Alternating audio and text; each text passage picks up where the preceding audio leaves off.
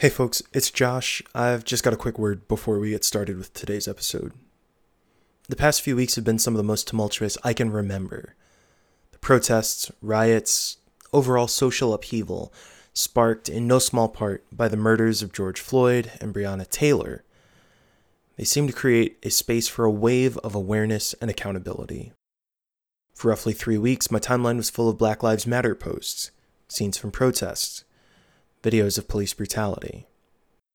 It felt like the whole world was waking up to many of the issues in the Black community and wanted to demand change. Then, over the past couple of weeks, another community spoke up about the pains they've been experiencing, victims of sexual assault and harassment. A vast majority being women, these people across a host of industries, including comics and games, revived the wave of Me Too, calling out their abusers. The attention and energy that had been centered on the Black community seemed to pivot to victims and survivors of sexual assault in a heartbeat as story after story surfaced. And that pivot was for good reason. These are situations that demand attention. But this week, my timeline feels normal again, whatever normal means. Now, ever since the pandemic, people have talked about going back to normal, of getting the ability to return to the way things were pre-COVID-19 and all of the absurd things that have happened since that outbreak. And as we watch states push forward with reopening, paying no heed to steadily spiking cases of infections or the increasingly filled ICUs, I can understand still why people have this feeling of wanting to go back to normal. Even though I know it's dangerous, I can admit that it somehow feels a bit comfortable to see people on the streets, eating at restaurants, going to stores like nothing happened. And I personally certainly miss going to see my friends, going to parties, my local esports bar. But this isn't a time to be comfortable. This is a time to be uncomfortable, to do the work that helps those in the margins. This is a time for us to recognize our own privileges when and where we have them, and work to help those who aren't in the same position. Now, as a Black man in the world, there are plenty of places where I don't have privilege. But as a cis man, particularly in the gaming space, there are plenty of places where I do have privilege. It's important to recognize the power that comes with the privileges we hold. It's important for me to recognize the ways that I've implicitly benefited from the power dynamics at play in this industry, and the requirement to commit to helping make things better for those who've struggled in the past. As far as IntelliGame is concerned, we'll be donating funds to support efforts that reach out to women, organizations like Black Girls Code and RAIN. I personally will be looking for more opportunities to spotlight women and non-binary folks in the game space through this show and through other means. I'll also continue working to help create safer spaces for people to connect at industry events through functions like Unparty, and I'll keep an eye out for other ways to advocate as well. This doesn't affect my desire to also want to spotlight Black voices, to make a larger space to recognize the Black creators in the space and the Black stories that we're trying to tell through games. As the algorithms of social media continue to pivot towards whatever the subject is of the day, we have to keep our eyes and hearts on how to push forward. For Black folks, for women, for LGBT folks, there's just no simple way to look at any of this. We're all in this together, and we all have to work together to make this space more diverse, more inclusive, and safer for everyone. As they say, if it's not intersectional, it's bullshit. Stand for Black lives. Stand for survivors. Please wear your masks, and thank you.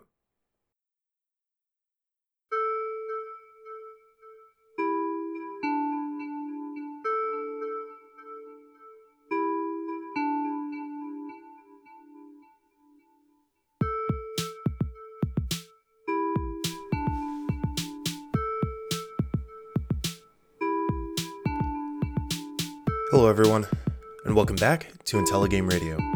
I'm your host, Josh Boykin, founder of IntelliGame.us. Now, oftentimes we talk about the game industry, a broad term for an entire range of creators, from independent developers to massive multi-million-dollar corporations, content creators and critics and artists and voice actors and all sorts of other talent that funnel into this multi-billion-dollar economic engine. But it's about more than just dollars and cents. For many of us, it's about artistic creation, storytelling, expression. It's about fun, and so many other things we experience as humans. Pain, remorse, trauma, healing, growth, determination, struggle, wonder, whimsy.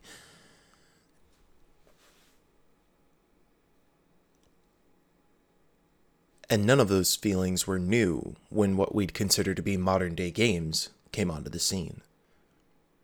Play is a part of our existence, where we and so many other creatures live and grow and learn.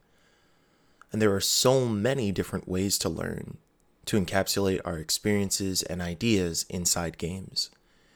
Games are a constantly expanding medium, and like other forms of art, what we see in the mainstream is often propelled by what's created on the fringes. Lana Polansky is a game critic who specializes in finding great games created by people outside of the mainstream. Her Twitch channel, called The Freak Museum, often highlights works that I feel like I would have never heard of, even as someone who follows indie games. Her perspective comes not only from a love of games, but also a desire to talk about the workers who make the games, what it means to value the labor that goes into the game industry, and to call out those who would exploit that labor for profit. Our episode today features a conversation Lana and I had back in the beginning of May earlier this year. This was just after content from The Last of Us 2 was leaked and making the rounds. At the time, there had been rumors that this content had been leaked as part of a labor dispute between Naughty Dog, the game's development studio, and an employee. A couple hours before Lana and I spoke, Sony reported that they'd discovered who leaked the content and that they weren't connected to Naughty Dog. But the discussion around the ethics of leaks and labor practices still holds weight, particularly as we think about what the world looks like as workplaces shift around COVID and fears of future pandemics. Though the connection for our call wasn't always the cleanest, I think you'll still appreciate the discussion and Lana's perspective. As always, you can send feedback about the show to me via email at josh@intelligame.us. Thank you so much for listening. Let's go ahead and get started. All right, Lana Polansky, thank you so much for being on Intelligame Radio today. How are you? I'm really good. Thanks for having me. Yeah, I have appreciated the work you've been doing for a while. I keep up with you on Patreon, that kind of thing. And I think that there is an angle that you bring to games and games criticism that's really exciting. And not just exciting, but also we need more of it. So I'm glad to have you here to be able to have some of these conversations. Could you tell folks who might not be so familiar with your work a little bit about how you got started writing in games? I started writing in games when I was still actually going to school. I was going to Concordia University for journalism. Prior to that, I was like an annoying liberal arts kid. So I was already pretty into like art criticism and art history.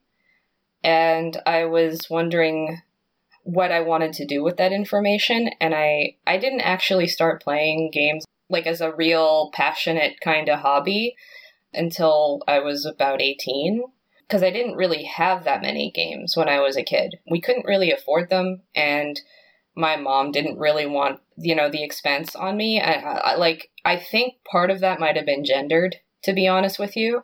Okay. Like, you're a girl, what do you want this for? I did have a few games, like I did have a Game Boy Color that I got as like a birthday present, and I played a lot of Pokemon. That's most of what I had, and I had like Mario Kart that I got used. So I did have some familiarity with gaming, but I wasn't really like a gamer as a kid. And, like my mom was like a single parent. She didn't want to like spend a bunch of money on consoles and stuff like that. Right. And it wasn't until, I feel like this is like a kind of a cliche, but like it didn't really start to click with me until I like met my partner.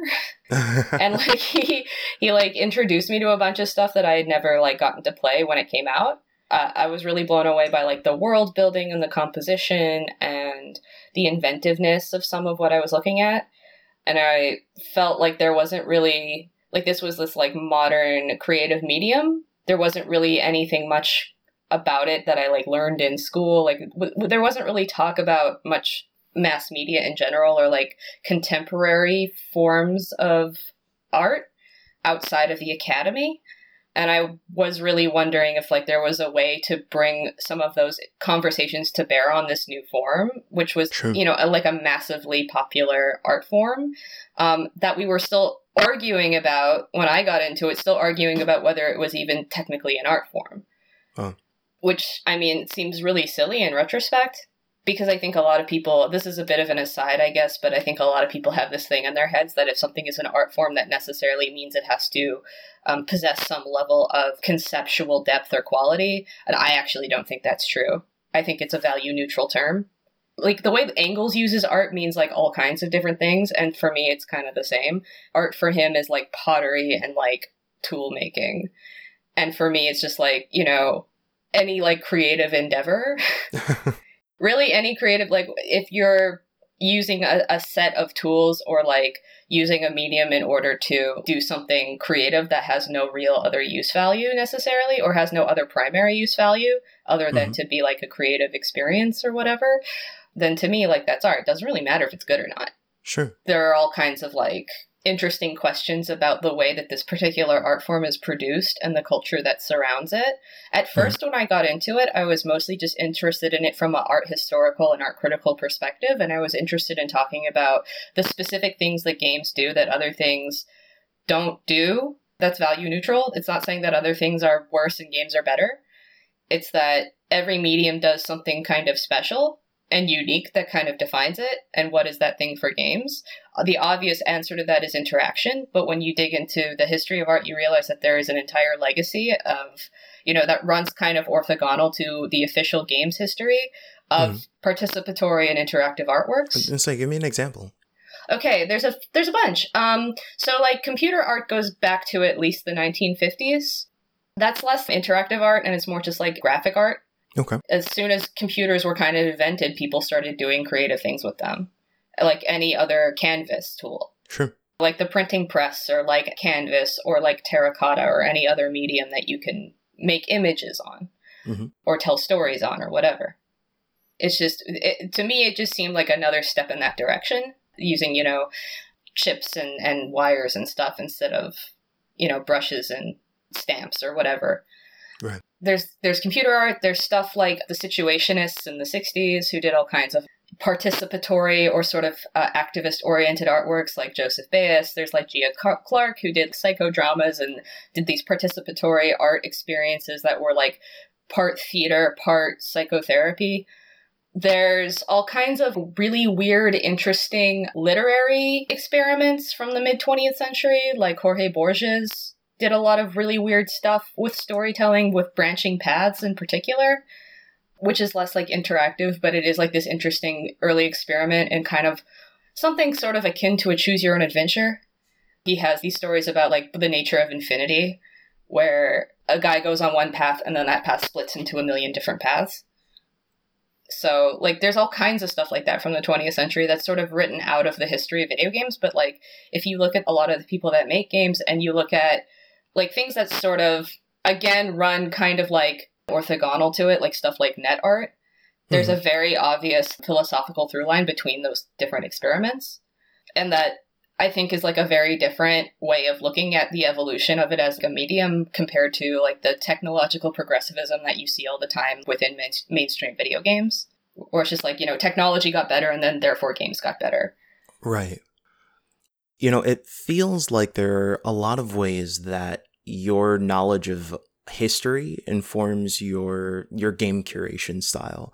For as long as I've been running around the game space, I feel like a lot of my concepts of how to curate and to look at games come from this more traditional and sometimes, technological aspect. But the games that you tend to highlight, and I think the experiences that you discuss in your criticism, seem to venture a little further outside of the norm. Can you talk a little bit about, for instance, for your stream, the Freak Museum, how you choose some of those titles? Okay, well, some of those I just already happen to know about because I'm plugged into a lot of really weird networks. Like I said, I started this when I was like 18 or 19. I was still in school. When I started, I really didn't know that much about sort of the alternative kind of avant-garde of games, or like it's weird indie fringe. And I Mhm. sort of got into it by way of like capital I indie games. So when I Sure. started it, it was just, I mostly just knew about like mainstream games that I thought did little things here and there that I thought were really interesting and wanted to investigate further. You know, Mhm. like I played, I don't know, Yoshi's Island and Geometry Wars and not Breath of the Wild, Ocarina of Time, and like, fairly well known and well regarded games that I thought were doing pretty unusual stuff that I didn't really see very much in other art forms, or it was expressed in a way that I really hadn't seen before in anything else I thought was really interesting. I wanted more of that specifically. So Mhm. I quickly got bored of trying to write about mainstream games because I found myself writing the same thing over and over and over and over again. Yeah. Um, it's basically kind of a pipeline, especially now everything is so sort of homogenized because you're trying to, these things are really expensive to make and they take a lot of labor power. Mhm. And so you want something that is going to get return on investment. So there's not really a lot of incentive to do really like wild experimental things. You can do that once every so often as a risk or as part of some kind of like prestige flagship thing that's going to take like 5 years to make. And you can kind of like bury something interesting in there. But for the most part, that's not really the case, which is why games kind of have this reputation that they do of being artless. Again, like there are material reasons, there are like productive reasons for why that is, Mhm. there are economic reasons for why that is.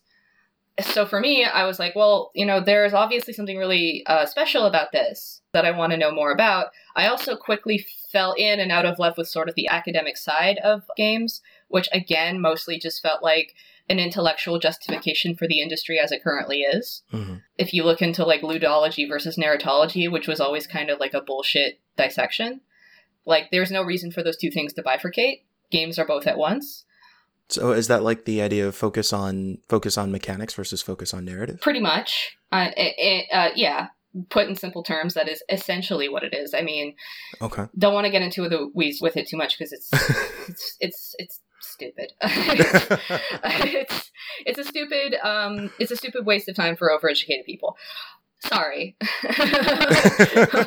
Sorry. One thing about that was like the narratologist who became the center of it, Janet Murray. A lot of people are actually kind of going back to her work because she kind of got laughed out of game studies for not Oh, wow. being technologically focused enough or focused enough on mechanics or level design or sort of these sort of formal elements of games. And she was made into a laughingstock. And it's hard not to think that some of that wasn't partially due to academic misogyny, and part of that wasn't due to a general disdain for like the liberal arts amongst people who see themselves as sort of an extension of STEM and therefore more intellectually rigorous than people who do artsy fartsy crap. But it seems like I think that she was treated really unfairly. So she famously wrote Hamlet on the holodeck. Okay. And she got into a lot of rows with a lot of famous game studies people like Jesper Jewell and Gonzalo Fresca and a bunch of other people. Anyway, doesn't matter. So for me, I kind of fell out of love with that because it's like, again, this is just like a lot of the schools, a lot of the academies are just like training facilities for more game workers in order to Mhm. make the same stuff and be exploited in the same ways. And a lot of those places get their fundings and their sponsorships from major industries. Like I know people who've done game studies degrees, and it's like you're a labor pool, and every so often a game studio will come around and pick a few people out of that labor pool, that like training pool, and like you can maybe get a job at one of these places. Like that's the hope of all of the people who go through game studies, if it's not to become an academic. Sure. So I fell out of love with that pretty quickly. So a few of us actually a few years back, so like me, some people who were part of that, like Zolani Stewart, who used to have a journal called The Arcade Review that was really cool. Mhm. And there were a bunch of other people. Heather Alexandra was actually involved in that. So there was a few of us who were kind of like mounting this challenge to the Academy and to the theories, like the dominant theories of games formalism. Not just formalism, but specifically games formalism, like game studies formalism, which is like you're only looking at the formal elements of games and not like the narrative elements, not the music elements, not the visual elements, literally just sort of the skeleton of like the level, like how the mechanics function and what the level does and whatever, as though you were looking at like the pieces of a car or a toaster. And none of us ever disagreed that there's a lot of aesthetic or expressive potential in those things. We all agree with that, but what we were trying to say is that like you have to look at it holistically, how those things are working in concert with the other things that are in the game, which matter just as much. You can't ignore those. Yeah. So we kind of mounted that challenge, and that was kind of an interesting situation to be in. What was that? That was like 2012, 2013. It was just prior to Gamergate. And that's when everything kind of fell through the floor.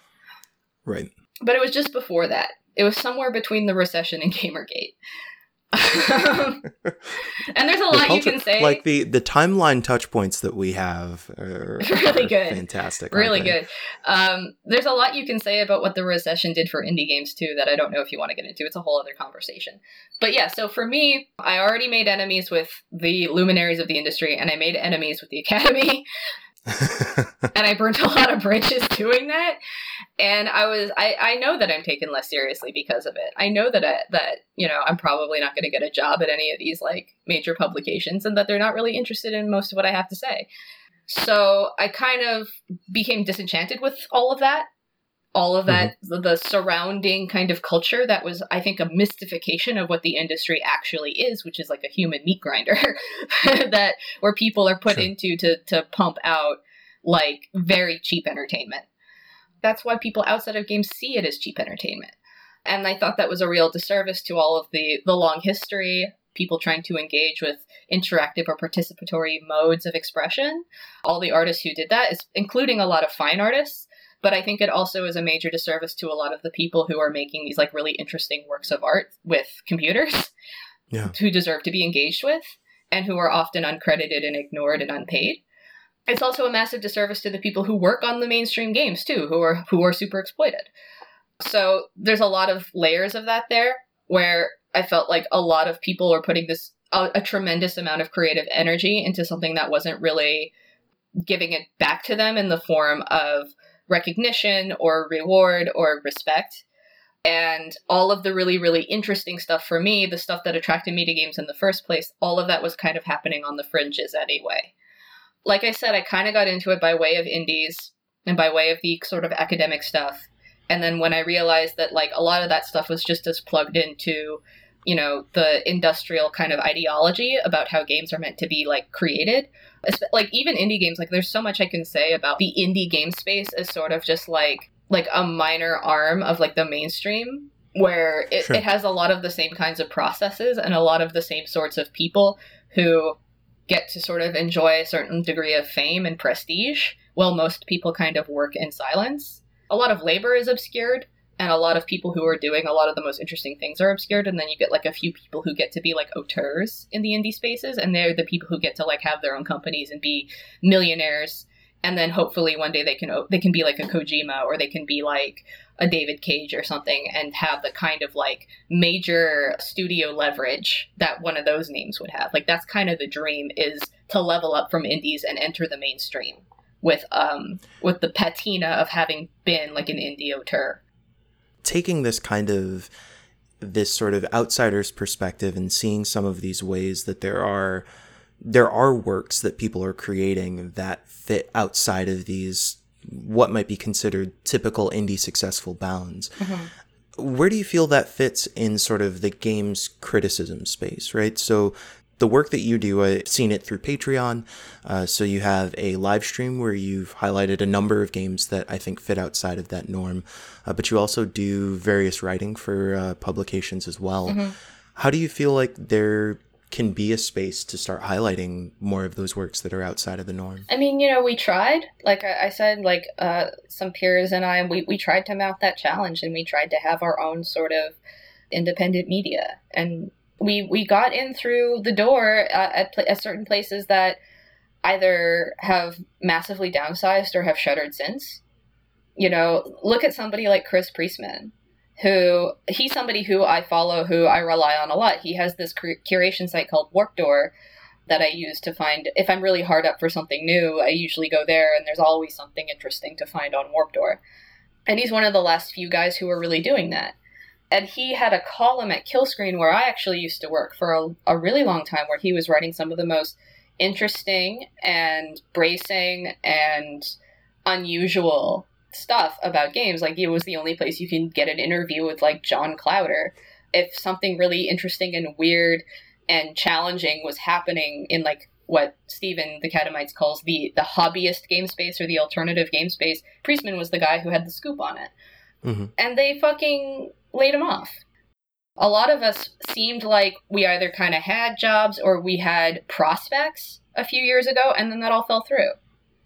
A lot of these places couldn't maintain, like, the cost of running.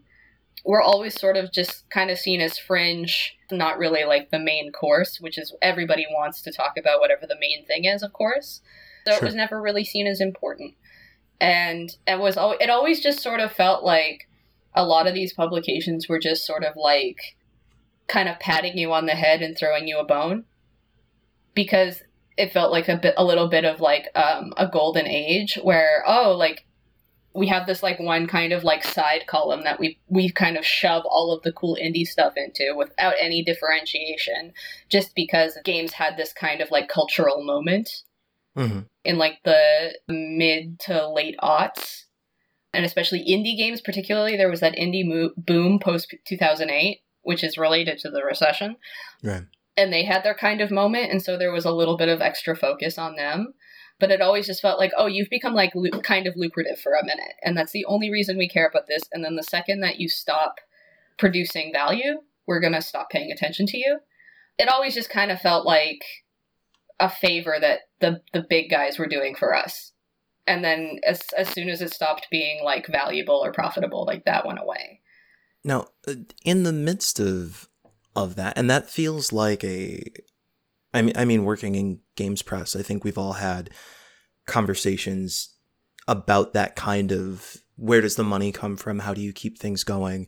Where is the value coming from, right? And, going through like the listicle era and all of that nonsense with people trying to just basically attach revenue to direct criticism. Mm-hmm. Even though you're talking in the past tense, like these were the things that did happen, it feels like you're still doing that work today, even if it's on an individual level. Well, yeah, like what I mean is that before there was more of a sense of community, and there was like a sense of like a network that we kind of had.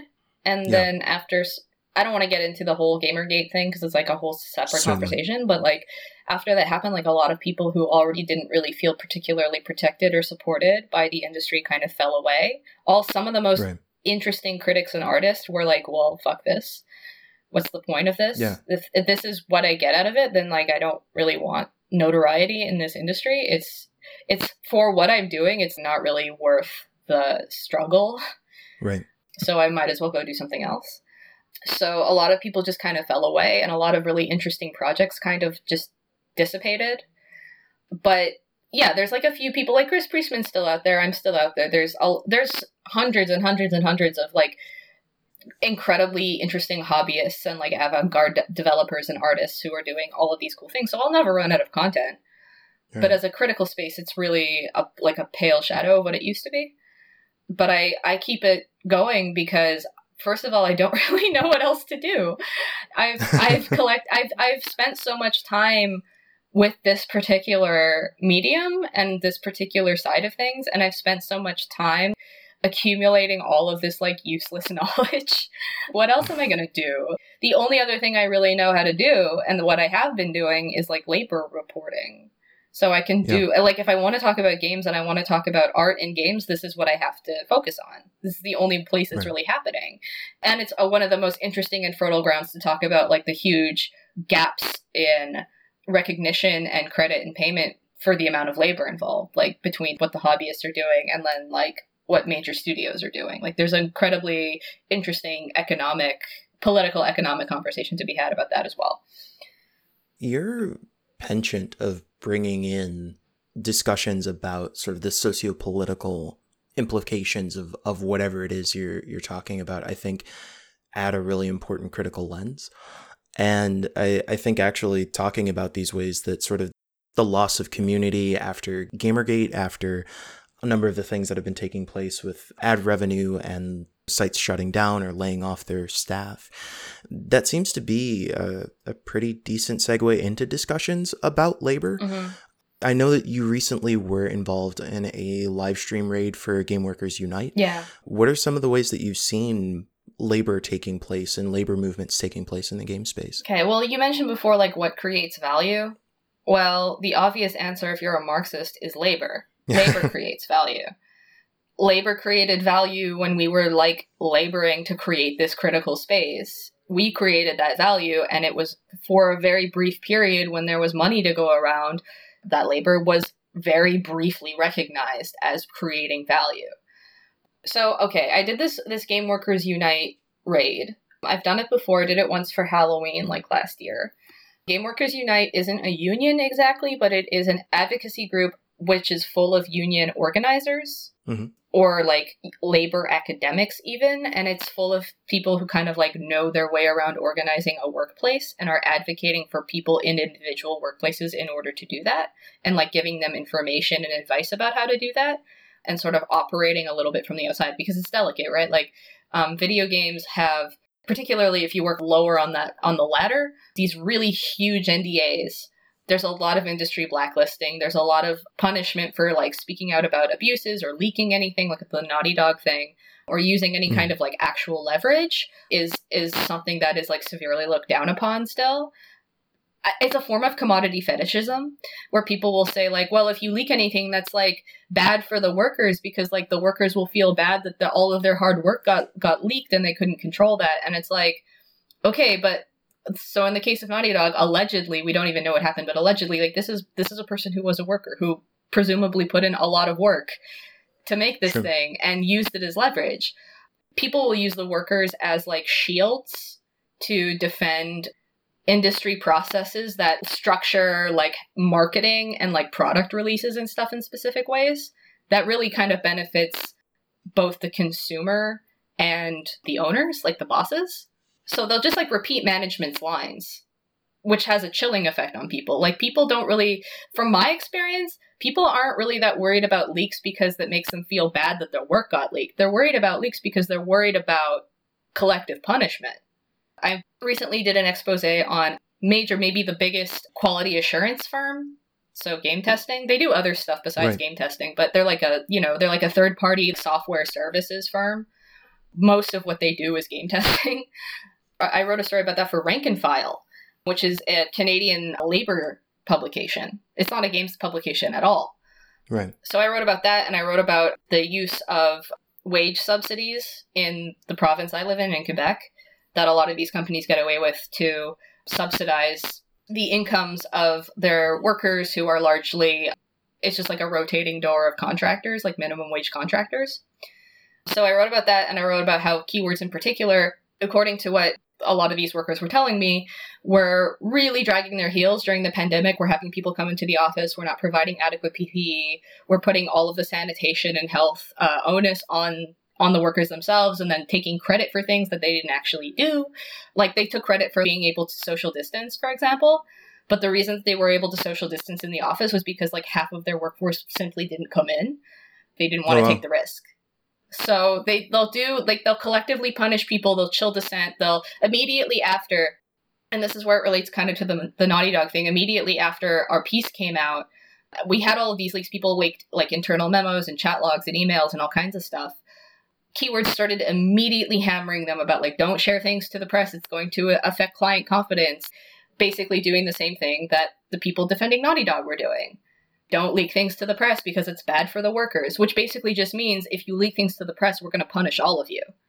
And people know that, and that's what they're really afraid of. It's really disheartening to see like, progressive, ostensibly lefty, ostensibly pro-union people in games, particularly a lot of people who are very successful in the indie space, who are basically bosses within the indie space, repeating management's lines, but pretending it's because they're pro-worker. That's a bunch of bullshit. I'm sorry to swear, but it is. I was spending some time on Twitter after the Naughty Dog leak happened, and I felt like I saw a number of I mean, obviously, Naughty Dog had their initial statement right afterwards saying that, they felt it was a shame that things were leaked. I feel like I saw a number of developers who also were saying that they felt for other developers, not necessarily, they weren't speaking as the position of somebody who is an owner, but saying like, these are the ways that the work that they've put in over all of this time has now been, spoiled. Yeah, that's what I'm talking about. Exactly. That's a bunch of crap. I guess to me, I'm trying to think of, so how then, if people are feeling this way, if people want to take steps to be able to address these issues that are pro worker, to be able to provide more advocacy or more power for workers, what are things that they could do to help advocate for those folks in those positions? Okay, so like the first thing to understand about a lot of the developers who were saying that stuff, a lot of them are bosses, first of all, or they're project leads, or they're some kind of supervisor. Like they have people who generally have leverage within the companies where they work. And something to understand, and this is something that came up with Keywords a lot too, is that there are, by design, major divisions between upper level senior staff and lower level staff. And that those designs are created in order to split the workforce between the people who feel invested in the company and the people who are the most exploited. And so when those people speak out, or when those people do something like leak something because maybe, we don't know what happened. Maybe negotiations fell through. Maybe this guy was just, like we know Naughty Dog has a history of abusive practices. Like maybe this guy was just sick of how he was being treated and had no representation. Workers usually don't go nuclear like that unless there's a pretty good reason. And so the lack of a curiosity from people going, oh, well, I feel for the other workers, instead of asking, well, what could have caused this, is stunning. And I think a lot of people don't understand, like, worker, at least in games, and I'm sure this is true in other places, is not one homogenous mass of people who all share the same interests. There are major class divisions between senior staff and lower staff. This is true in a place like Keywords that has this incredibly Byzantine levels process where, you have people who are non-permanents, permanents, on-call, contract workers. You have expert staff. You have level 1s, level 2s, level 3s. You have, like, these incredibly minute divisions between supervisors and managers and project leads. It's this incredibly deliberately complex thing. So when you say worker, there are going to be these major divisions that you have to be kind of prepared for. I can't say anything specific about what GW is up to with their whatever they're working on, but understanding the conditions of these places, understanding how the hierarchies work, and listening to the people who are the most exploited and understanding what their concerns are and respecting what their needs are, respecting what would be safest for them, what they're the most comfortable with. Like for me, every single person made certain requests about what I couldn't reveal because it might compromise them. Pretty much all of them are anonymous. Again, because blacklisting is a major issue in this industry. It's not just one company, it's across the board. There are these major divisions, so you have to sort of be conscious of the situation that you're going into. Not all companies are structured the same. So you have to do things like you have to do a lot of surveys. You have to you have to talk to people. You have to build trust with people. I'm not doing the GW organizing myself, so I can't necessarily speak to all the work that they're doing, but this is just my experience as a labor reporter. Sure. What I've learned from people, what people have told me. And what I've learned from my friends and my peers who actually do labor organizing. And I don't just mean in games. I mean, I have friends who do labor organizing in the healthcare industry and stuff too, who say a lot of the same stuff. There are these specific strategies that you have to sort of use depending on what your situation is. One thing you definitely don't fucking do is that when a story comes out that's alleged that isn't even confirmed of what happened, you don't start immediately taking the side of the management and throwing a worker under the bus without asking why he did what he did. Because that's a surefire way to prove management right. Yeah, it feels like there are so many different ways that issues of labor cross outside of the bounds of games. We discuss them in terms of games because it's the industry we're in, but I think for a lot of us who have worked in other spaces, I've also worked in healthcare, you can see a lot of those parallels between the ways that people can be exploited in certain situations. I think even as I think this weekend, Sony had said that they discovered who the leakers were and that it turned out that they weren't affiliated with Naughty Dog or Sony. There you go. And of course, they then said, they then said that they don't, they can't say any more than that. But regardless of who those people are, those issues in those labor forces still exist. And that seems like there are being able to find ways to take steps to advocate for people should be a primary concern. Yeah, right. Like, people need to feel trusted. People need to feel supported. People need to feel like there's some kind of institution with some kind of coherent protocols that has their back, that understands the law, that understands like what not to say and what to say and when to say it. It understands how to build power, especially sort of in secret or kind of on the down low. There are certain things that you kind of have to like learn from experience, but that's what GW kind of exists to do. Again, I can't really speak to anything specific that they're doing, but like these are people who have prior experience, who can bring that to people who like in games probably have little to no experience with organizing and don't really know where to start. For me, it's like I want to write about the most interesting things that are happening in games, which are almost always happening on the fringe, but I'm interested in labor reporting because it's like, again, the people who are making these incredible, beautiful, magical things are regular people. They're regular working people. And this industry treats them like absolute dogs to churn out people's cheap entertainment. And as for me, like when I'm dealing with a lot of the like quote unquote hobbyists, the avant-garde art people, some of them are professional artists. Some of them are people who are able to rely on what few grants and public arts funding still exists. A lot of them are regular working people who do these things kind of in their spare time. Yeah. Who put a lot of love into it, who are working regular jobs, who are not well off by any stretch of the imagination. And as always, like I think always the most interesting art tends to come from the working class and then kind of funnels up into whatever's the most profitable and whatever's the most reproducible. One of the most interesting things for me is like I play a lot of these really weird games and then I see stuff that gets like funneled up into the mainstream uncredited, where it's like all of these like really interesting, thoughtful experiments in storytelling or like level design or like character design or like whatever element of the game gets funneled up into these mainstream places. And it's sort of like Christopher Nolan lifting things from like foreign films and then saying that he came up with it himself. There's a similar interaction happening there, where it's like these few like mainstream auteurs get to be hailed as geniuses, and it's like it's because you were like paying attention to what was happening in these indie spaces, in these like fringe spaces, and you just kind of like lifted things. Well, I think that is I swear we could go for another hour. Yeah, probably. I appreciate the ways that you highlighted a number of the issues you did. I do think that there need to be more opportunities for us to have discussions, not just about the games themselves, but the people who make them and the folks who are on those outside areas, on the fringes. If the indie space informs AAA, what do they call it? The AA or the AAA indie space informs the sort of large scale AAA movement. There are all sorts of individual creators on the small scale, the hobbyists, the avant-garde that you talked about, that inform a lot of these trends that we see take flight in the formal indie space. Yeah, and it's not as though, so I want to be clear, like, a lot of those people who make those interesting games, like, it's not like they have contempt for the medium. They obviously love games a lot, even a lot of, like, major studio releases. And I like a lot of those games, too. I have a lot of contempt for the industry processes and, like, the inequalities and the exploitation in the industry. I hate all that stuff.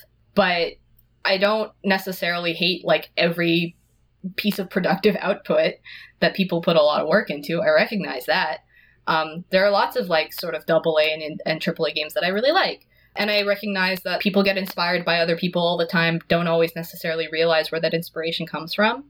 But what I'm talking about isn't just people at bigger studios being inspired by, smaller hobbyists and vice versa. That's fine. But I'm talking about a very specific process of people who are doing a lot of this legwork, who are doing a lot of that overhead work, putting in a lot of that preliminary labor, who are basically toiling in obscurity, who don't really get jobs, and if they did have jobs would have to like totally compromise on all of their visions in order to like fit in and, make shareholders happy or whatever. Yeah. But I'm not talking about just inspiration. Like, I'm talking about a very specific funneling up of like a lot of creative effort that's made by people whose names that if nobody ever, like, because you're not going to see it in major publications, you're not going to see major studios ever talking about them, that you would probably never hear about. And like, that's really the issue, that there is an unequal power dynamic there. It sounds like that is even more of a reason to have the kind of work out there from critics who are covering those fringes and paying attention to what's taking place there. Yeah, well, I try. Yeah. And I mean, I want to live in a world where, like, you know, that power dynamic doesn't exist because, like, everyone is a hobbyist. Like, everyone has the time and space and resources to make the weird thing that they want to make. Like, that's the future I want personally, where art is free, basically. Yeah. I think that's a future worth fighting for sure. I do want to ask you the question we ask everybody who we interview. If you were to recommend an IntelliGame, a game that you feel like changes the way that you looked at games, or a game that you feel is really influential, what would that game be? Okay, this is like a really hard one for me, but if I had to pick one where I was like, well, this changes the whole damn game for me, that really kind of blew my mind when I played it, I think I would pick Space Funeral by the Catamites. Space Funeral is it's an RPG Maker game that is like a very like meta commentary on the games industry at the time.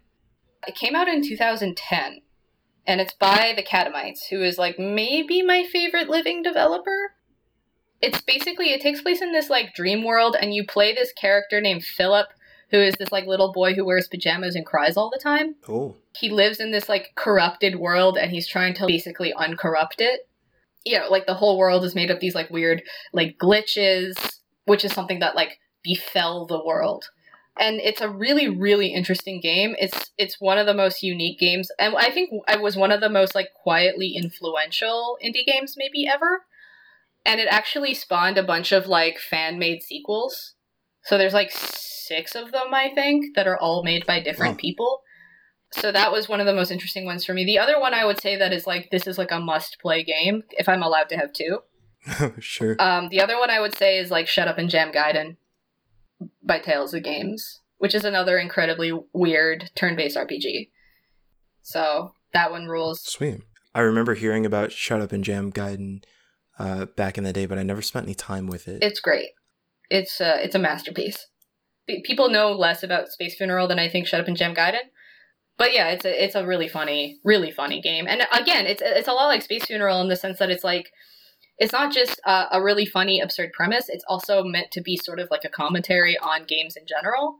It's a very meta theatrical thing where it's very self-conscious of the fact that it's an RPG.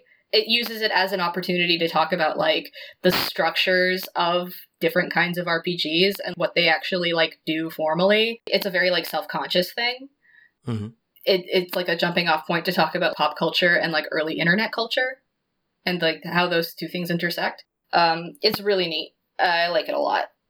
And I'm sad that the sequel didn't really pan out.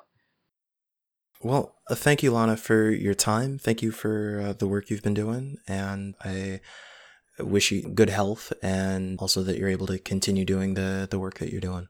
All right. Well, thanks for having me on. You can find more information about Lana by following her on Twitter at twitter.com/mechapoetic. You can also support her work on Patreon by going to patreon.com/thefreakmuseum, and you can find her streams at twitch.tv/thefreakmuseum.